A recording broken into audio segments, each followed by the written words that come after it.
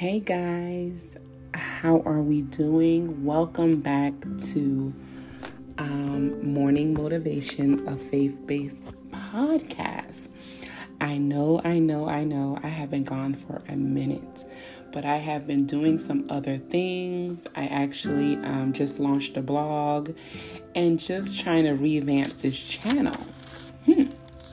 So welcome. So I have something very important for you guys to hear today.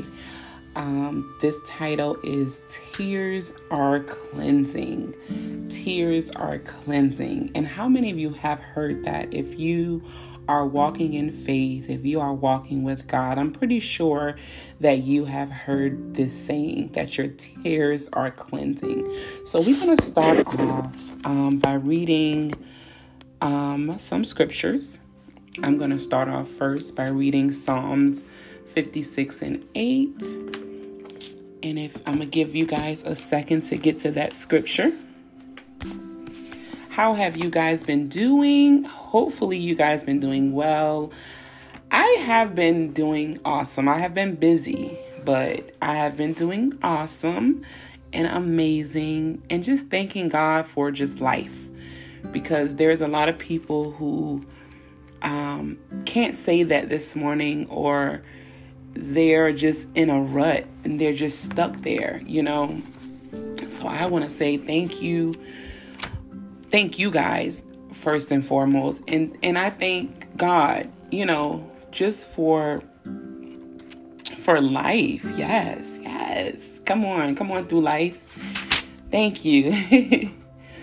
All right, so we're going to read Psalms 56 and 8, and then we're going to jump on over to Revelation 7 and 17.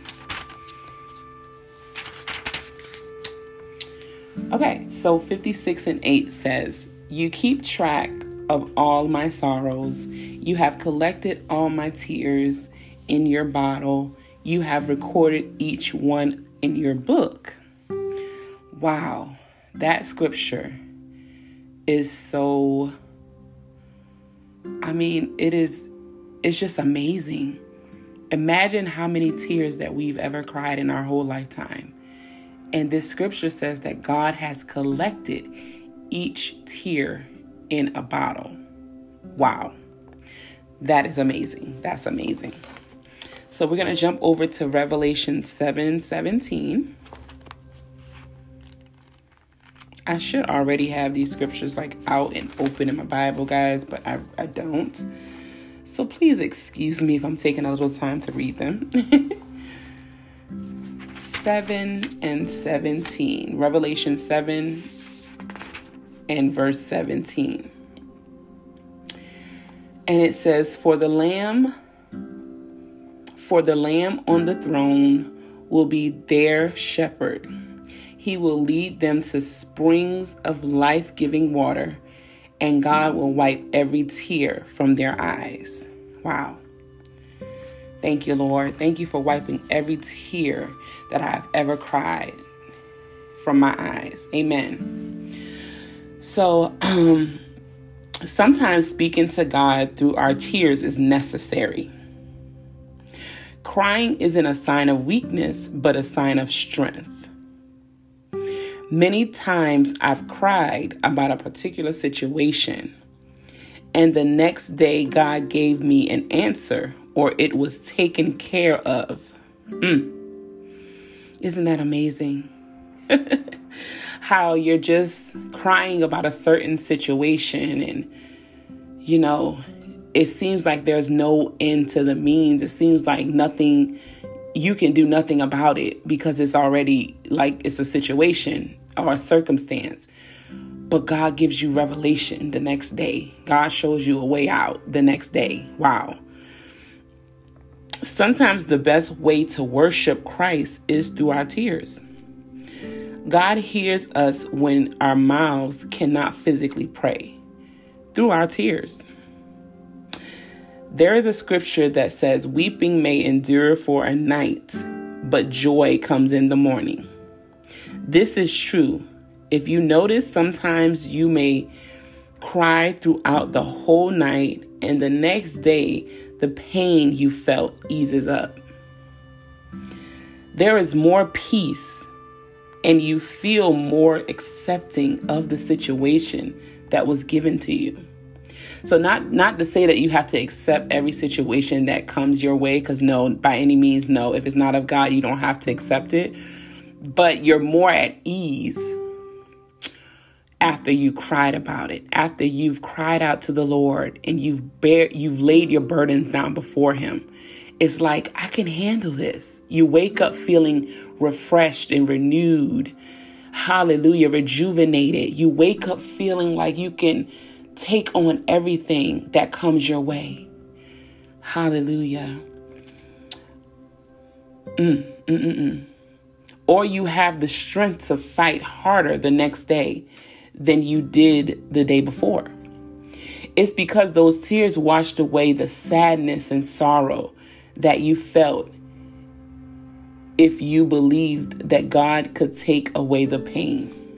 So you have to be a believer in order to feel this. Because sometimes some people, even me at times, I'm going to say myself, we hold on to things. It's like, oh my God, Lord, I can't believe this is happening in my life.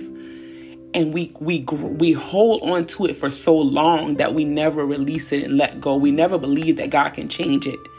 We never believe that God can wipe away the sorrow or the sadness that happens. So you must be a believer and believe that God can do this. Oftentimes, tears of guilt could rectify a bad situation. So what I mean by that is that tears of guilt. So if you're guilty about something that you've done, a mistake you made, and you've cried about it, you've laid down your burdens before the Lord, sometimes that guilt will rectify the situation because God says, okay, you've repented. You've repented for this situation. You've acknowledged the mistake that you've made. You've acknowledged the wrongdoing that was done, and I forgive you. And God can, he can remove that situation from your life. Excuse me, y'all, I had to take a little sip of some tea.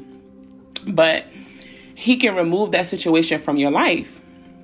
So God is a giver of second chances, third chances, fourth chances, fifth chances. So if you begin to acknowledge where you went wrong, and it comes through crying, sometimes it has to come through crying, because crying, remember, is cleansing.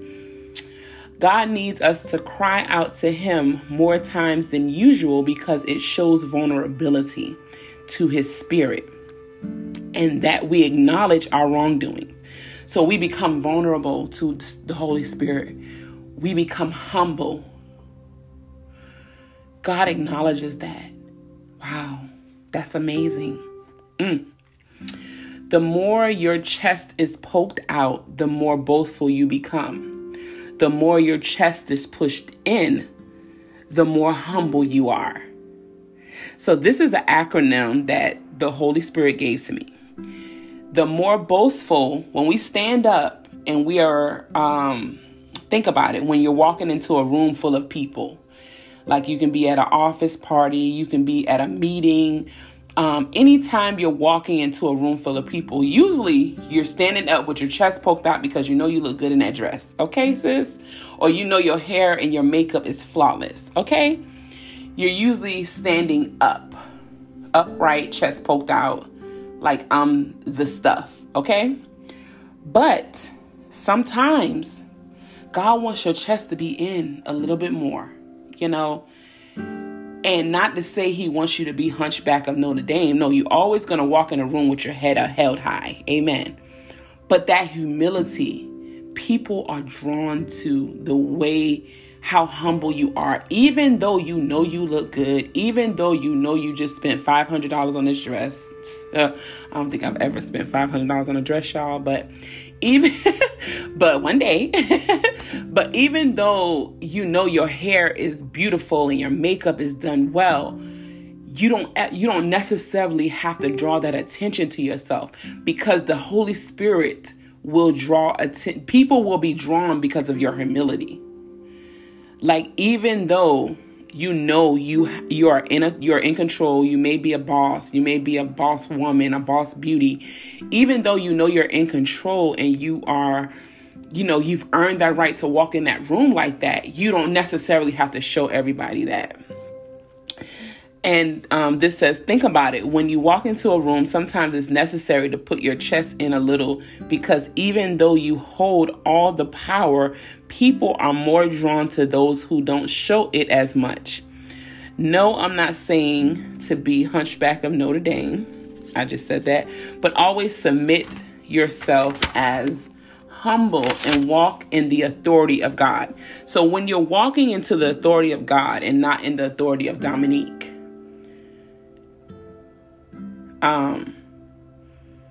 when you begin to walk in the authority of God, right? God shows up and God begins to draw people to you. Okay. It says, when I was walking in the corporate / business world, because as you guys know, I was a manager for McDonald's for 10 years. So we had a lot of business meetings, a lot of manager meetings, a lot of things like that. And we had to dress, collared shirts, make sure, we have professional pants on, business attire. There were times that I would come into the meeting and I would do more listening than talking. I listened to my colleagues, and the Holy Spirit told me when it was time for me to speak. When I opened my mouth, even my boss was stunned by the authority of God that came out of it. Amen. So there will be times that I will go into these meetings and God will say nothing, because there were a few, I'm not going to say a bunch of, that was not really in agreements with me and the God I served. Amen. And I had to begin to not always want to speak. Now, there were times where God would tell me to speak, but there were times where God would tell me to just sit back and listen, and I will tell you when to speak. Amen. So I had to be keen in listening to his spirit before I spoke. I had to listen to how God wanted me to speak, when he wanted me to speak, when was the right time to speak. Amen. And I was respected more. I think I was asked more questions or my opinion about more things when I began to do that. Amen. So sometimes God wants us to be full of humility.